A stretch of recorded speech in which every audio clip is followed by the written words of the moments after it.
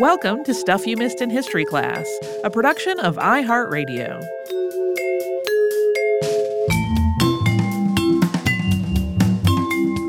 Hello and welcome to the podcast. I'm Tracy V. Wilson. And I'm Holly Fry. It is time for Unearthed.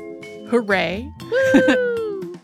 If you are brand new to the show, about 4 times a year, we take a look at things that have been literally and figuratively unearthed over the last few months. So even though this is coming out later in October, it does not include things that have been unearthed in October. It's just, it ends at the end of September. This episode, because it's a two-parter, we are going to have lots of updates of previous episodes, some oldest things, animals. There were a lot of animal finds this time around, and graves. And then next episode, we'll have the exhumations and shipwrecks and the books and letters and the edibles and potables. A lot of longtime favorite things are going to be in that episode as well. So let's get started. All right. So we've got a few updates to kick us off. Craft store chain Hobby Lobby has come up on Unearthed in 2017, 2018, and 2020. First, for agreeing to pay a fine for having acquired historical and cultural objects that had been brought into the U.S. illegally, and then for those items being repatriated to Iraq, and then most recently for U.S. efforts to return one particular object, which is known as the Gilgamesh Dream Tablet, to Iraq. Some of these looted and stolen objects were intended for display at the Museum of the Bible, which is funded by Hobby Lobby founder Steve Green. And in earlier installments of Unearthed, we also talked about the discovery that none of the Dead Sea Scrolls fragments in that museum's collection were actually authentic. So yes, we've talked a lot about Hobby Lobby. The Gilgamesh Dream Tablet that's been part of that latest round of news, Hobby Lobby purchased that through Christie's auction house. And Christie's had documentation saying that the tablet's purchasing history was all above board, but that documentation had been forged. That is something that Christie's has maintained that it did not know when it sold the tablet to Hobby Lobby. So the latest Hobby Lobby update. The Gilgamesh Dream Tablet was delivered to Iraqi officials at a repatriation ceremony at the Smithsonian's National Museum of the American Indian in September. It is one of more than 17,000 other looted objects that the U.S. has agreed to return to Iraq. That's a lot of stuff. It's so much stuff. And when the headlines first started floating around about all this, I was like, didn't we talk about returning that already? Yes, we did, but now it has been actually returned. Moving on. In August, French President Emmanuel Macron announced that Josephine Baker would be placed in the Pantheon this coming November 30th. The Pantheon became a monument for the great men of France after the French Revolution, and then Marie Curie became the first woman to be honored there based on her own achievements in 1995. Josephine Baker was born in the U.S., but later moved to Paris, where she became a spy for France during World War II. She will be the first Black woman to be buried at the Pantheon, and previous hosts of the show did an episode on her in March of 2010. According to research published in the journal Heritage Science, an iconic portrait of past podcast subject Antoine Lavoisier and his wife, Marie-Anne, looked much different in an earlier version. In the finished painting as it's known today, the couple are dressed in relatively simple clothing. He is in black and she is in white, in a room with gray paneled walls. Antoine is sitting at a table covered in a red drape, writing with a quill and surrounded by scientific instruments. He's looking up at his wife, who is standing over him, and she is looking out at the viewer. They look very much like a scientifically minded couple, embodying the ideals of the Enlightenment. Yeah, I wouldn't necessarily call their clothing and the setting austere, but it's more restrained. Researchers used macro X-ray fluorescence, spectroscopy, and X-ray spectrometry to see what was underneath the finished painting, so what it looked like in earlier revisions. And it appears that in an earlier version of the painting, this couple is in much richer surroundings and more elaborate clothing. including Marianne wearing a very large hat decorated with lots of flowers and plumes. So this earlier version is more of a depiction of Antoine Lavoisier's role as a tax collector, somebody who was moving in a lot wealthier and more ostentatious rungs of society, rather than presenting him as an intellectual. Our episode on Lavoisier was most recently a Saturday Classic in 2018. The southern tomb in the funerary complex of King Djoser, who we covered on the show in March of 2015, has been opened to the public after a restoration project. Although the site is referred to as a tomb, Djoser's actual burial place is a nearby step pyramid. We discussed that in that episode of the show. This restoration work on the tomb started back in 2006. A lot of the tomb is underground, and this work involves stabilizing and reinforcing the structure, installing lighting, and refurbishing the tiles, carvings, and other decorative elements. And in our last update, history professor Cornelia Dayton of the University of Connecticut, who specializes in legal history, has unearthed new information about past podcast subject Phyllis Wheatley Peters and her husband John Peters, filling in some gaps in the knowledge we've had about their lives. As we talked about in that episode, we know virtually nothing about Phyllis's life before she was enslaved and taken to Boston, and we also don't know much about her life between her marriage and her death. And a lot of what's been repeated about John Peters has been pretty conjectural, and in some cases really unkind. Dayton found details that provide more specifics and context through 18th century legal papers. This research was published as an open access paper, meaning everyone can read it for themselves. It is titled Lost Years Recovered, John Peters and Phyllis Wheatley Peters in Middleton. That's in the New England Quarterly. And Dayton has also launched the Wheatley Peters Project to explore their lives while they were living in Middleton, Massachusetts. That was between 1780 and 1783. Our episode on Phyllis Wheatley came out on March 5th of 2018. So moving on, we now have a few finds that are being described as the oldest. First, researchers in the Balkans have unearthed the oldest cosmetics ever found in Europe, and they're possibly even older than the oldest known cosmetics from ancient Egypt and Mesopotamia. These were in small 6,000-year-old ceramic bottles that were first found in 2014, and a recent analysis has shown that they contain traces of cerussite, also called white lead, along with animal fat, beeswax, and plant oils. This all suggests that this was a substance meant to be used on the skin. The team also found long, thin stone tools nearby, which may have been used to extract the substance from these tiny bottles. When we say tiny, some of these measure just a couple of centimeters long. They're so small that at first researchers wondered if they might be some kind of a children's toy. Some of them also had holes in their handles, suggesting they might have been worn on a string, maybe as a necklace. In my head, which is completely incorrect, by the way, these are the samples that the cosmetics lady left at their house. This is good. I like it. It's like prehistoric Avon. Researchers have found southern Italy's oldest genetic evidence of Yersinia pestis. That's the bacterium that causes plague. This find came from two individual graves dating back to the 14th century at the cemetery of the Abbey of San Leonardo, which was located along an important crossroads for pilgrims, traders, and other travelers.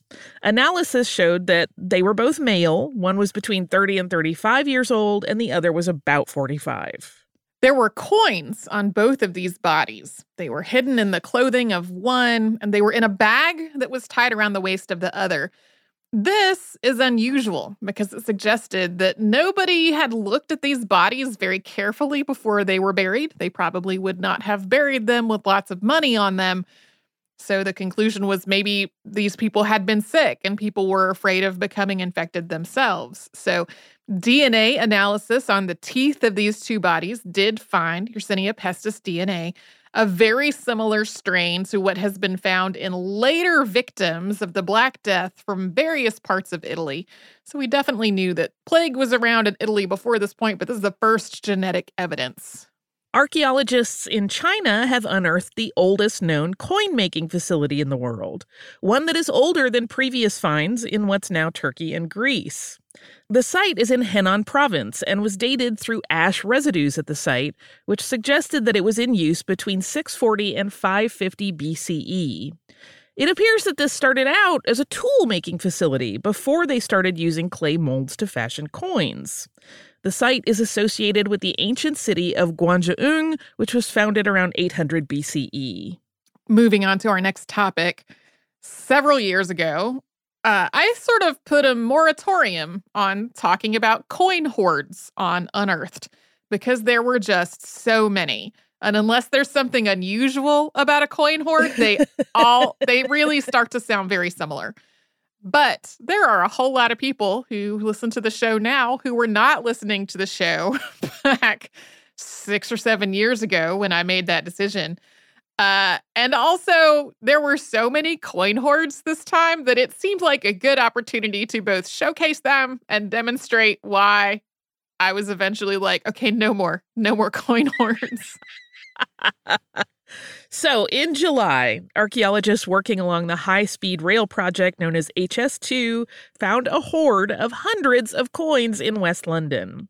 These Roman-era coins date back to the 1st century BCE, and they were found thanks to a heavy rainstorm. The metal in the coins caused a greenish-blue discoloration in the soil. A metal detectorist unearthed a hoard of Viking coins on the Isle of Man in April, but it didn't make headlines until July when the Isle of Man coroner of inquests declared this hoard to be a treasure. The hoard contained 87 silver coins, 13 pieces of cut coins, and some other items. This was actually the second Viking Age find unearthed by detectorist Kath Giles on the Isle of Man over the span of about 6 months. Kath Giles seems to have some good luck and skill with the metal detector. Right. In July, archaeologists in Poland found more than 100 9th century Carolingian deniers, which may have been hidden from Viking raiders or collected as part of a ransom to try to keep the Vikings from invading Paris. The Israel Antiquities Authority announced that a family on a camping trip found a hoard of 1,700-year-old coins on a beach in August. These coins had been underwater for years, and they had coalesced into a mass that weighed about 6 kilograms. In August, archaeologists in France announced the discovery of 20 Roman denarii in a pot or vase, which was hidden in a wall in the Occitanie region. And in September, archaeologists in France announced the discovery of more than 200 gold coins during restoration work at a house in Brittany. These date back to the 17th century during the reigns of Louis XIII and XIV. Archaeologists in the United Arab Emirates found a hoard of 1,000-year-old silver coins, which had been stored in an Abbasid-style pot. These coins bear the images of 5 different caliphs. And lastly, amateur divers off the coast of Spain found a hoard of more than 50 1,500-year-old gold coins, which were, as many of the coin hoards are, Roman.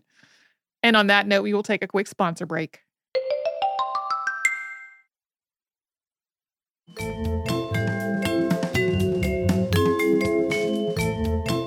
There are so many animal finds this time around. First, when archaeologists in Jerusalem found some shark teeth, which were mixed in with fish bones and pottery bits and other materials that had been used to fill in a basement almost 3,000 years ago, they thought they were just looking at food waste. Seems like a reasonable conclusion. But when it was time for them to publish their paper, one of the reviewers pointed out that one of the teeth could not have come from a shark that people living at that time might have eaten as food, because it was from the late Cretaceous period from a shark species that had been extinct for more than 60 million years. So the team took another look and they discovered that all 29 of the shark teeth that they had found in this infill were fossils. They all dated back to the late Cretaceous. It's not unusual at all for people to use all kinds of material as infill. Previous editions of Unearthed have even included things like wrecked ships. But it is still not entirely clear why these fossils were gathered all in one place before being used that way. The nearest location where similar fossils have been found is about 80 kilometers away. These teeth don't have wear marks to suggest that they were ever used as tools, and they also don't have holes or other markings to suggest that they were mounted or used as jewelry. One idea is that they were just somebody's collection, which may be the most likely scenario, but there's really no hard evidence to back that up. There's also, if it was someone's collection, who decided to use that person's shark tooth collection as infill? They're like, oh, that person's gone now, and this stuff is in our way. Let's just... Listen, it's going to happen to all my Star Wars stuff, I know. It's going to happen. Next up, a team led by researchers from the University of York has been studying 17th century canine feces to learn more about the lives of sled dogs and the humans who worked with them. This work was part of ongoing work at the Nulaktuk archaeological site in what's now Alaska. Kniktuk Incorporated, which is an Alaska Native Village corporation, was part of this project, along with the University of Copenhagen, the University of Aberdeen, and the University of British Columbia. The team studied the proteins in frozen paleofeces to figure out what the dogs ate, finding evidence that they consumed the muscles, bones, and intestines of various species of salmon. One of the samples also contained a canid bone fragment, suggesting that the dogs consumed the meat of other dogs after they had died, or at least gnawed on their bones. Some of these details are tricky to puzzle out, though. In Arctic communities, dogs generally rely on humans for their food throughout the winter, and that's something that requires a lot of resources. So getting a sense of the diets of working sled dogs carries over to how humans used and allocated those resources, especially during the colder months. But during the summer, the dogs may be fed less often or not at all. And that means that their diets are made up of foods that they hunt or scavenge for themselves. So when looking at this species, it's not necessarily clear that what the dogs ate was something a person intentionally fed to them, or something that they hunted or scavenged. We really couldn't remember if the next thing is something we have ever talked about before, because we have talked about an assortment of different pigeons and several different lost battalions on the show. But on October 4th, 1918, during World War I, a group of U.S. troops, later nicknamed the Lost Battalion, had been cut off from the rest of their unit and surrounded by Germans. Soon, they were caught in crossfire and being shelled by American artillery because they didn't realize they were there. Major Charles W. Whittlesey tried to use pigeons to send messages about what was happening. Finally, the battalion's last bird, which was a pigeon named Cher Ami, made it, but only after being seriously injured. The message got through, though, and the Lost Battalion was relieved on October 7th. Cher Ami survived these injuries and lived for about another 8 months, becoming something of a media sensation. A taxidermist at the Smithsonian National Museum of Natural History mounted the bird's remains in 1919. But there were discrepancies in descriptions of whether Cher Ami was male or female. The Army Signal Corps referred to the bird as she, while Smithsonian records used he. Articles written in 1919 also disagreed, with the Ladies' Home Journal using he and American Legion Weekly using she. And, of course, there's also been some debate about whether this specific bird that wound up in the Smithsonian's collection really is the same bird that carried Major Whittlesey's message about the Lost Battalion. So earlier this year, coinciding with the centennial of Cher Ami being put on display, the Smithsonian turned to DNA testing to settle at least the question of the pigeon's sex. So sex chromosomes in birds work a little differently than in humans. And in humans, sex chromosomes are really just one part of a complex process that involves other genes and hormones and other factors. In birds, females typically have W and Z chromosomes, while males have Z chromosomes only. Researchers looked at Cher Ami's chromosomes, as well as those of 4 other birds whose bodies were preserved at about the same time and whose sex was already known. And their conclusion, Cher Ami had only Z-type chromosomes, so Cher Ami was male. Researchers at Iowa State University and UC Riverside have looked into why humans have never domesticated the American cottontail rabbit. For comparison, there are all kinds of domesticated breeds of European rabbit, which can have very different traits but are all the same species. In particular, the team looked at the use of rabbits in the city of Teotihuacan in what's now Mexico, where people clearly lived with rabbits for more than 1,000 years, feeding them, housing them, using them as food, or to feed to carnivorous animals, and using their fur, but never truly domesticating them. So this team's conclusion is that it's all about the rabbits' social behavior, not the humans' treatment of them. European rabbits are social. They live together in warrens in a way that people can reasonably replicate for rabbits in captivity. But American cottontail rabbits are more solitary. They tend to fight with each other if they are housed together. And American cottontail's reproductive cycle also isn't as predictable as it is for European rabbits, and that makes it a lot harder for people to intentionally breed them. Researchers on the Pacific Northwest coast have studied evidence of sea otter prevalence in the area, something that connects to the way First Nations peoples managed both shellfish and their predators during the late Holocene era, and which is still relevant to Indigenous peoples who live in the area today. Sea otters were nearly eliminated from the area due to the fur trade, but their numbers rebounded after they were protected under conservation laws in both the U.S. and Canada. But that has made it difficult for Indigenous peoples to use shellfish as a food source, because the increasing sea otter population eats the shellfish before they can grow big enough for humans to effectively use them as food. Indigenous communities who live in this part of North America have maintained that for centuries they managed both the shellfish population and the population of their predators, including sea otters. This included hunting sea otters to lower their population in areas where people were living, and also keeping the otters out of areas that contained important shellfish beds. Researchers confirmed this by comparing mussel shell sizes from 6 archaeological sites to shell sizes in areas where sea otters do and don't live today.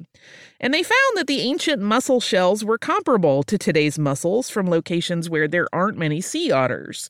Basically, if there are lots of sea otters, the mussels don't get as big because, as we said, the otters eat them before they have a chance to. The Sishat, Heiltsuk, and Wakino First Nations provided logistical support in this research, and some Indigenous leaders from those nations also shared knowledge that informed this study. And in our last animal find, researchers believe people in New Guinea may have been collecting cassowary eggs and raising the birds after they hatched as long as 18,000 years ago, thousands of years before people domesticated chickens or geese. And in the words of lead author Christina Douglas, assistant professor of anthropology and African studies at Penn State, quote, "This is not some small fowl. It is a huge, ornery, flightless bird that can eviscerate you."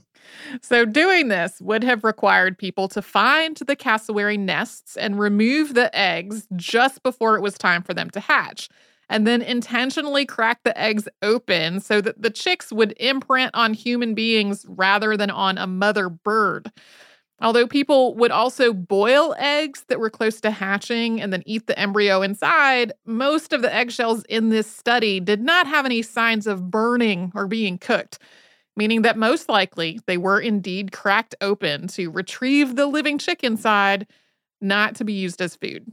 Thinking about food and eggs, do you want to take a quick sponsor break before we come back for this last segment? Let's do.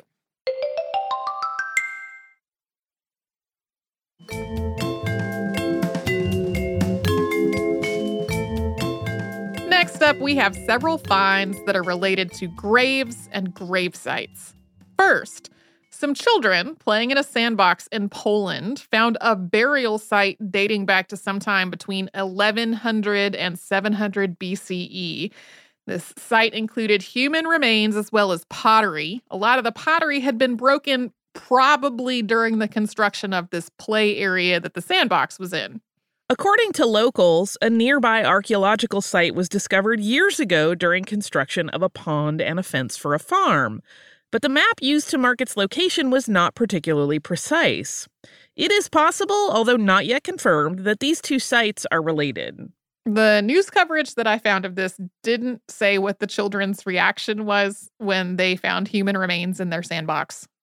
I mean, it depends on the kid, right? I really think it does. Some kids are ghoulish Halloween children from day one, and others grow into it. Back in 1968, a crew digging for a water pipe in Finland found a very old sword, and that discovery led archaeologists to a gravesite. The gravesite was nearly 1,000 years old, but it was not entirely typical of similar graves in the area. It appeared to contain one set of remains, dressed in clothing that was typical of women at the time. But the person had also been buried with a sword, something that was more associated with men's graves. Interpretations varied on whether that first sword that was found was also part of this same grave. This also seemed to be someone who was buried with a lot of care, maybe someone wealthy. They were buried in furs and feather bedding, and the sword, which had no hilt, was inlaid with silver. Yeah, they're not sure if it was intentionally without a hilt or if the hilt had maybe been wooden and had rotted away. Early interpretations of this grave site included that it had really been the grave of two people, one a man and one a woman, but that the man's remains hadn't been found yet. Or that one person was a woman and was buried in the grave with the sword as an indication that she had been a leader or maybe even a warrior. But new research in the European Journal of Archaeology comes to a different conclusion. DNA analysis revealed that the person's sex chromosomes were XXY, also known as Klinefelter syndrome. We don't really know what this person's body looked like. Klinefelter syndrome doesn't necessarily look the same from one person to another, and the remains in that grave were skeletal. But the researchers concluded that the person's gender identity might not have fit into a binary model, something we don't really have a way to confirm at this point. But the items that were placed in the grave and the care with which the person was buried do suggest that they were very highly respected in their community. Next up, back in 2018, a crew working at a golf course in Lincolnshire, England, found a Bronze Age coffin. A team of archaeologists and archaeology students happened to be doing fieldwork in the area, and they came to assist. Historic England announced the results of research into this find in September. The coffin had been made from a hollowed-out oak tree, and an axe was placed in it along with the person being buried.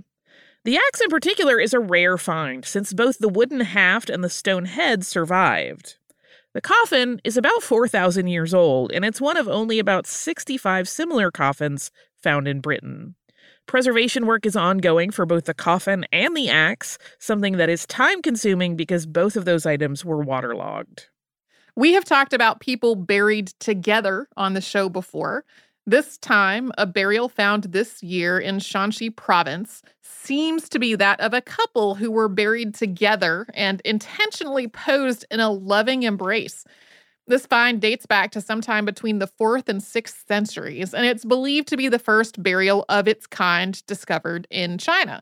There are at least 2 other joint burials from the same period that have been discovered in China, but not with this apparently intentional positioning. This find was written up in a paper titled Eternal Love Locked in an Embrace and Sealed with a Ring, a Sinbei couple's joint burial in North Wei era China. That was in the International Journal of Osteoarchaeology. Back in 1991, researchers found a Byzantine warrior's skull in the grave of a 5-year-old child who was buried at a fort.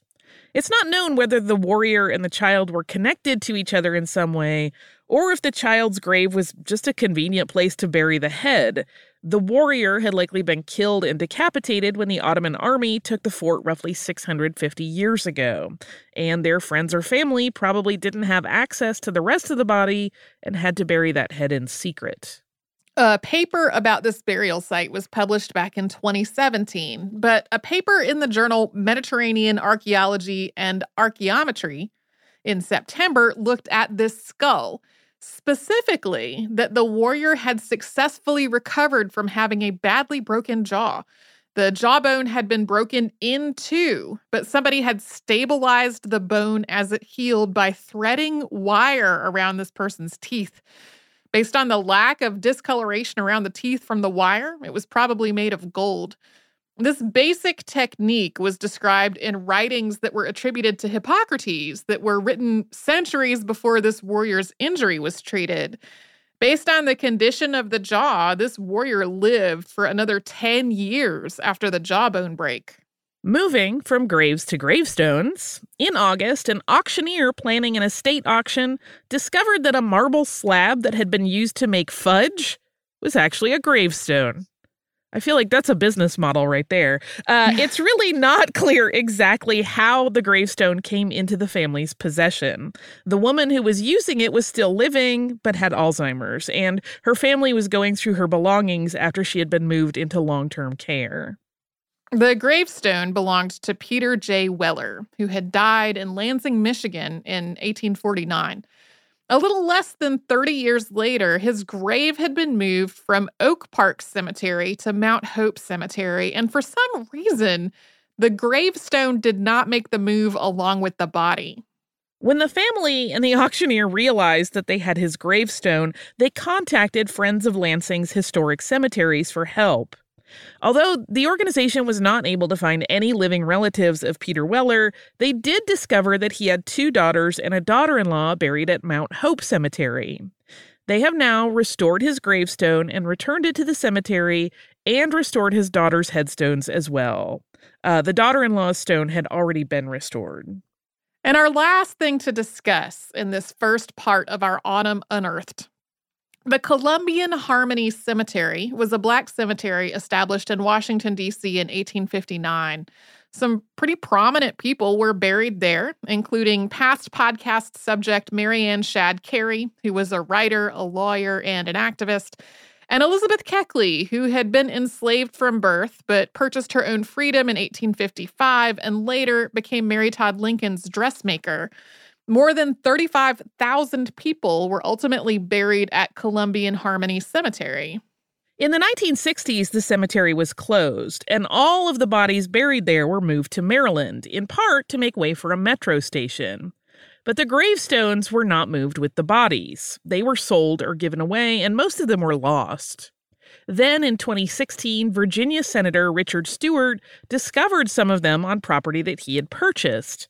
They had been used to control erosion along the Potomac River. This is obviously an appalling situation. And in August, 55 of those gravestones were moved to National Harmony Memorial Park in Prince George's County, Virginia, where they will be part of a memorial garden. A restorative justice nonprofit called the History, Arts, and Science Action Network has also been looking for the living descendants of the people whose gravestones these are to research their histories. Virginia has approved a $4 million expenditure to recover and restore the headstones and to create a memorial to the people who were originally buried at the Columbian Harmony Cemetery. More work on this project is expected this fall. And that is where we are going to leave off for this installment of Unearthed, and we will pick up with lots more stuff on Wednesday. Do you have listener mail in the meantime? I do. This is from Laura, and it's about our Aleister Crowley episode. And Laura wrote, "Hi, Holly and Tracy. It was very exciting to hear your recent episode on Aleister Crowley. I will confess that I knew very little about him before this episode, other than that he was an owner of the Boleskine House, which I happened to visit a few years ago on a trip to Scotland. I thought you might find it interesting to know that the house has a nearby cemetery where the Fraser clan of Outlander fame has their family burial plots. Right near the Fraser gravestones is a small shed, which is rumored to have been used for black magic rituals. Of course, we stuck our heads in and took some pictures. There were some symbols on the walls of the shed, but I truly couldn't tell if they had been there for decades or if a recent visitor had made them. I found it to be a delightful mashup of magic lore, Outlander history, and a bonus of Loch Ness as the backdrop. My friend and I only happened to discover this place because of our Airbnb host who wanted to make sure we took the most interesting drive to our next destination. I truly appreciate the insight of locals on road trips. Later that day, we also happened to see our first white hairy coo, the only white one we saw during the trip. A photo of this cow is attached. We had been looking to see hairy coos the whole trip, and I happened to spot this one on a hill while we were driving past. I made sure to do a quick U-turn and go back for a photo.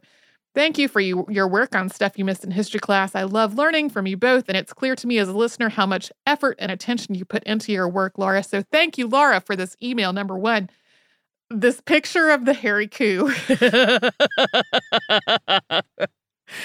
If you have not seen a hairy coo, it is a very a cow with very long hair, which it doesn't resemble most of the cows that I have seen in my life. It reminded me a bit of when I was in Iceland back some years ago. There are feral sheep in Iceland, and we saw one, I think only one, the whole time we were there, that looked like something out of a Miyazaki movie, and like the the look of its face and the sheer like it wasn't a densely packed wool. It looked more hairy like this cow does. Anyway, it reminded me a bit of that. Also, Boleskine House. A word that I could swear I either looked up or heard someone say, but if I did that, they were wrong because we said it wrong on the show. So again, thank you, Laura, for sending all of these pictures. I could just look at this hairy coo all day. If you would like to write to us about this or any other podcast, we're at History Podcasts at iHeartRadio.com. And we're also all over social media at Missed in History. That's where you'll find our Facebook and Twitter and Pinterest and Instagram. And you can subscribe to our show on the iHeartRadio app or wherever else you'd like to get your podcast.